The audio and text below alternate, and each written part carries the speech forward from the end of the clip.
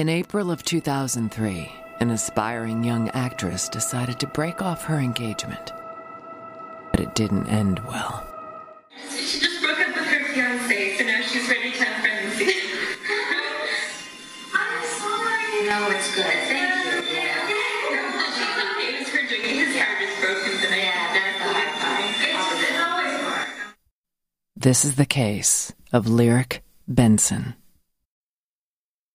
Hi, everyone, and welcome to episode 22 of Crime Cave.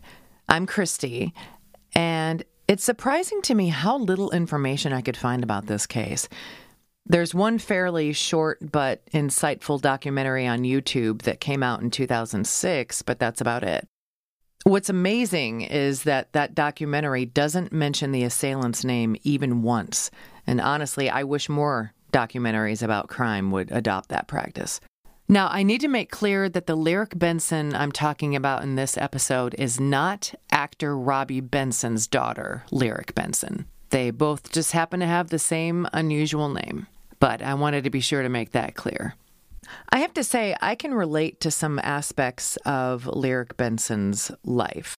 Her Midwest upbringing, her close relationship with her dad, her love of acting, and all the auditioning and the voiceover work and the excitement of finally landing a booking. Her story just really got to me ever since I heard about it 20 years ago. I also want to mention that there seems to be a go-to photo of Lyric that's typically used when you search her image online. It's a professional headshot that has her looking very serious, but after learning more about her life and her personality, that image just doesn't capture her vibrant, comedic side. I hope this episode will do her justice. This is the case of Lyric Benson.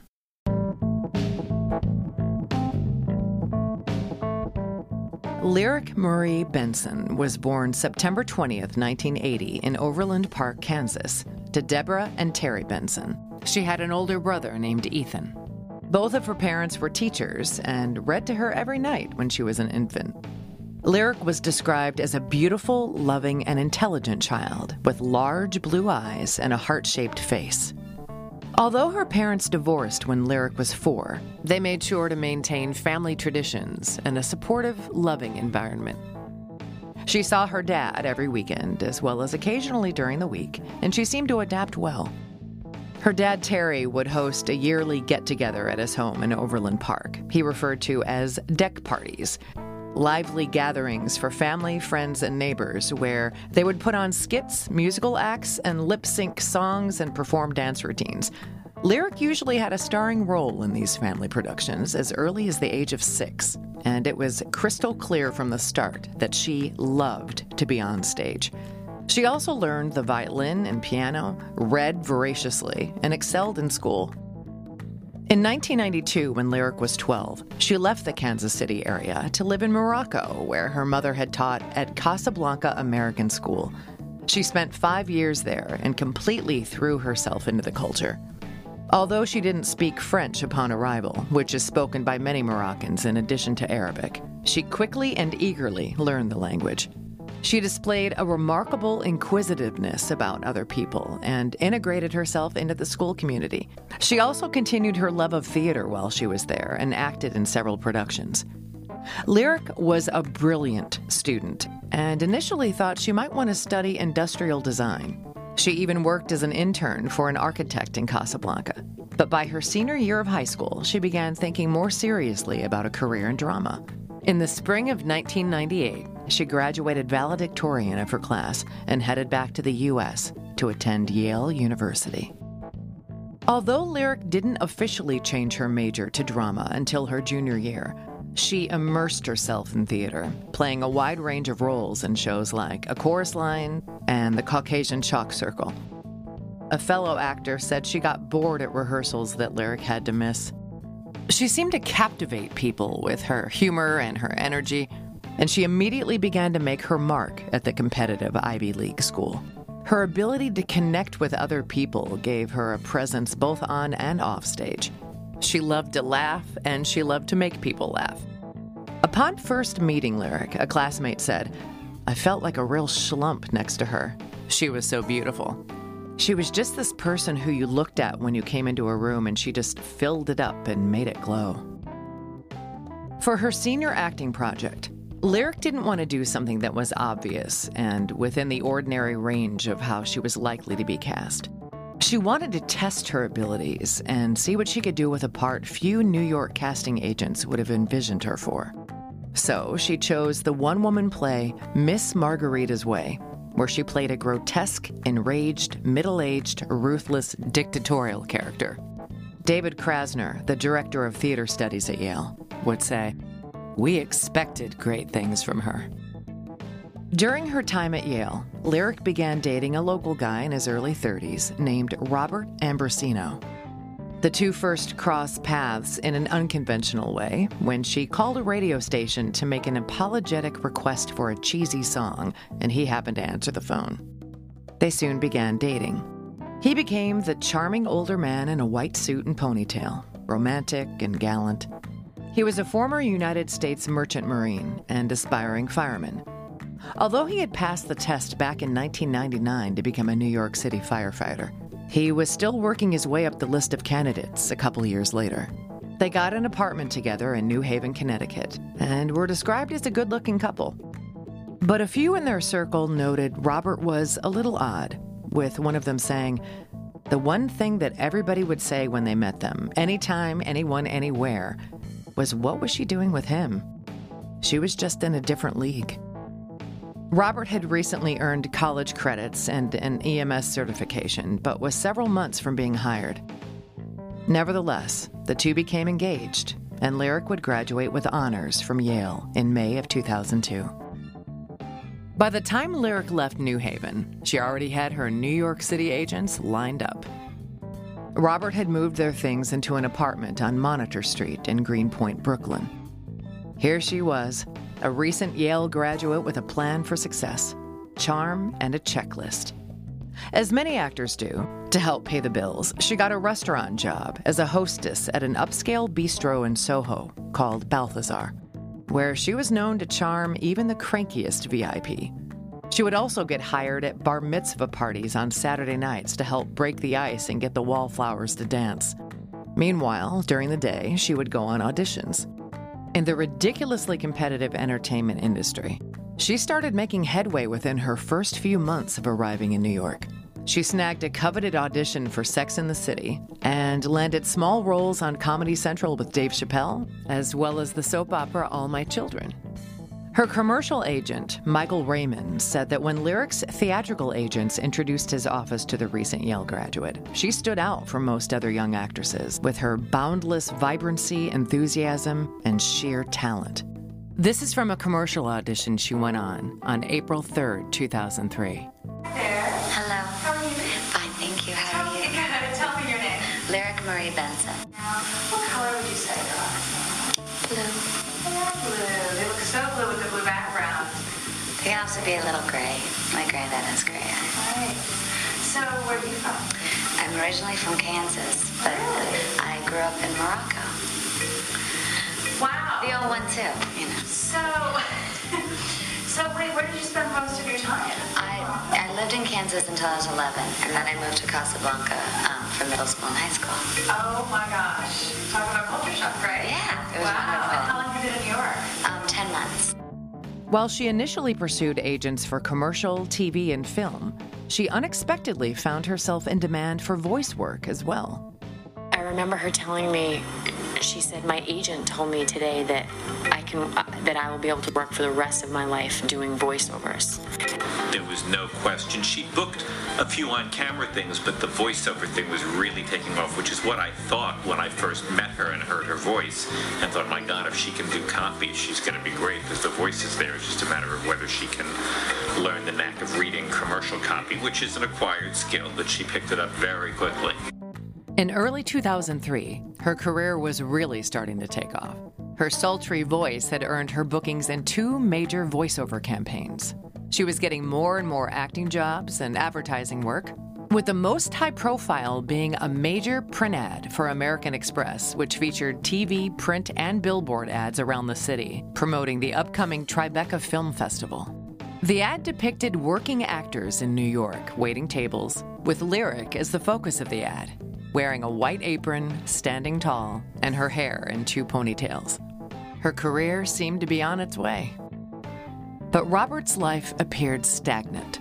He'd been unemployed for about a year at that point, still on the waiting list to become a fireman. Some painted him as a strange, drifting figure who was once the king of New Haven, but was now a little fish in the New York City pond. In early March of 2003, Lyric made the decision to end their 3-year relationship after a religious reawakening prompted her to reassess their living together.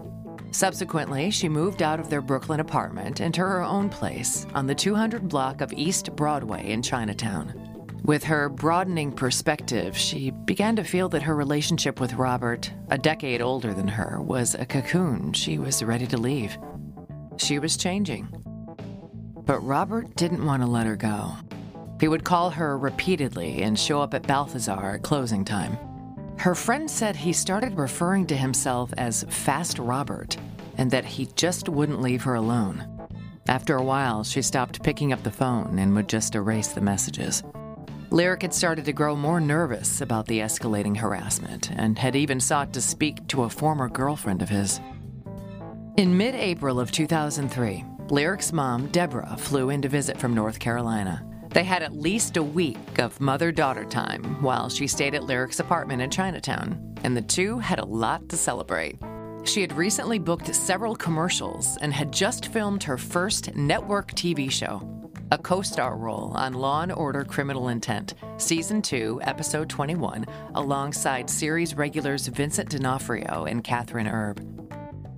On Saturday, April 19th, Lyric and her mom paused on the street to look at herself in one of the giant American Express advertisements in Manhattan, and they giggled.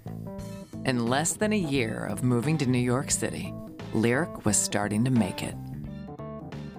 4 days later, on Wednesday, April 23rd, Lyric and her mom shared a dessert at Balthazar, and she got to meet some of her daughter's coworkers. While Lyric continued her shift, her mom headed back to the apartment with her daughter's sole set of keys to wait for Lyric to get off work.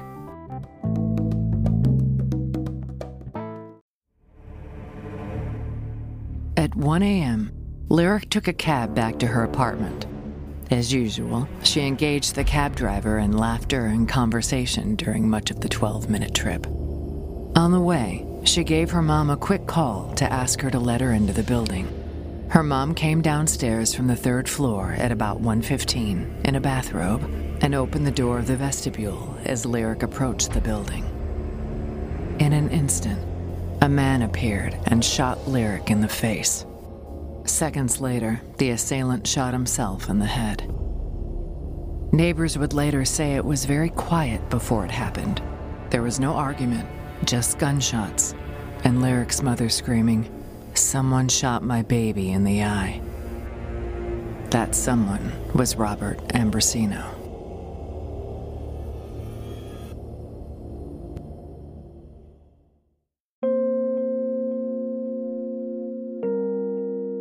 Lyric was taken to Bellevue Hospital and was kept on life support for a day. At 11:30 a.m. on Friday, April 25th, Lyric Benson passed away at the age of 22.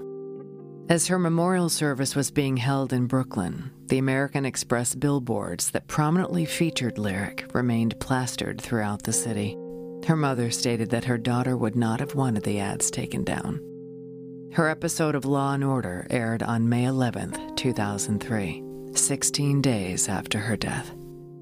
One thing that helped keep the Benson family going was that Lyric's organs were donated, and subsequently, she helped save the lives of 5 individuals. Her tissue was preserved, her pancreas was donated for islet cell research, as well as her lungs, kidneys, liver, and most importantly for the family, her heart, which is very likely still beating somewhere out there.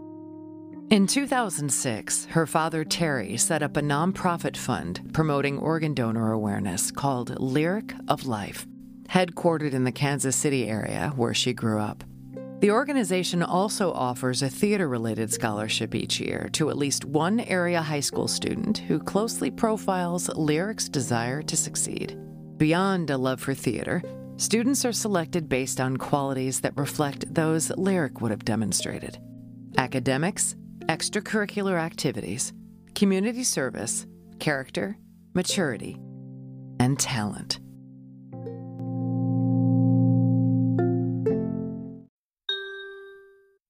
And now for today's listener question. Okay, today's question is from Kelly, and she wants to know, are there any true crime updates in the news recently that I find interesting? Yes, I just read today, actually, that there's a new documentary coming out this Saturday on Oxygen's True Crime Network featuring a jailhouse interview with Yolanda Saldivar, the woman who murdered Tejano music star Selena back in 1995. And, I don't know about you, but, aside from the fact that she's a murderer, there's something that just has always irked me about that woman every time I see her interviewed. So I'd really be curious to see what kind of a yarn she spins this time. She's changed her story at least 3 times over the years. So if nothing else, I'm sure it'll be entertaining. And also the Scott Peterson case, it's being taken up by the LA Innocence Project. Now, that is different from the National Innocence Project. I think there was some confusion about that. This group has only been around since 2017. So at any rate, though, it's interesting that they're taking it on. I want to see what kind of evidence they have to refute his guilty verdict. So time will tell. We shall see. And we'll probably be covering something of that sort in the Crime Cave coming up. Thanks for your question, Kelly. Hey, everybody, it's Ray the Roadie. And this is Hollywood Mike with the Rock and Roll Chicago podcast, coming to you from the Illinois Rock and Roll Museum on Route 66 in Joliet, Illinois. Where once a week we are interviewing local musicians and singer-songwriters. And the podcast itself covers a wide range of topics, including, but not limited to, the history of rock and roll in Chicago, the current state of the scene, and the challenges and opportunities facing musicians today. So join us every Tuesday for a new exciting episode of the Rock and Roll Chicago podcast. Thanks for joining me. This episode of Crime Cave has been brought to you by Fortress Defense Consultants, providing security consulting for educational institutions, corporate facilities, and houses of worship, as well as pepper spray, situational awareness, and defensive firearms training for police and private citizens. Find Fortress on the web at fortressdefense.com. Contact Fortress directly at 708-522-8060 or email them at info@fortressdefense.com. Avoid being the subject of a future episode of Crime Cave. Train with Fortress today. Until next time.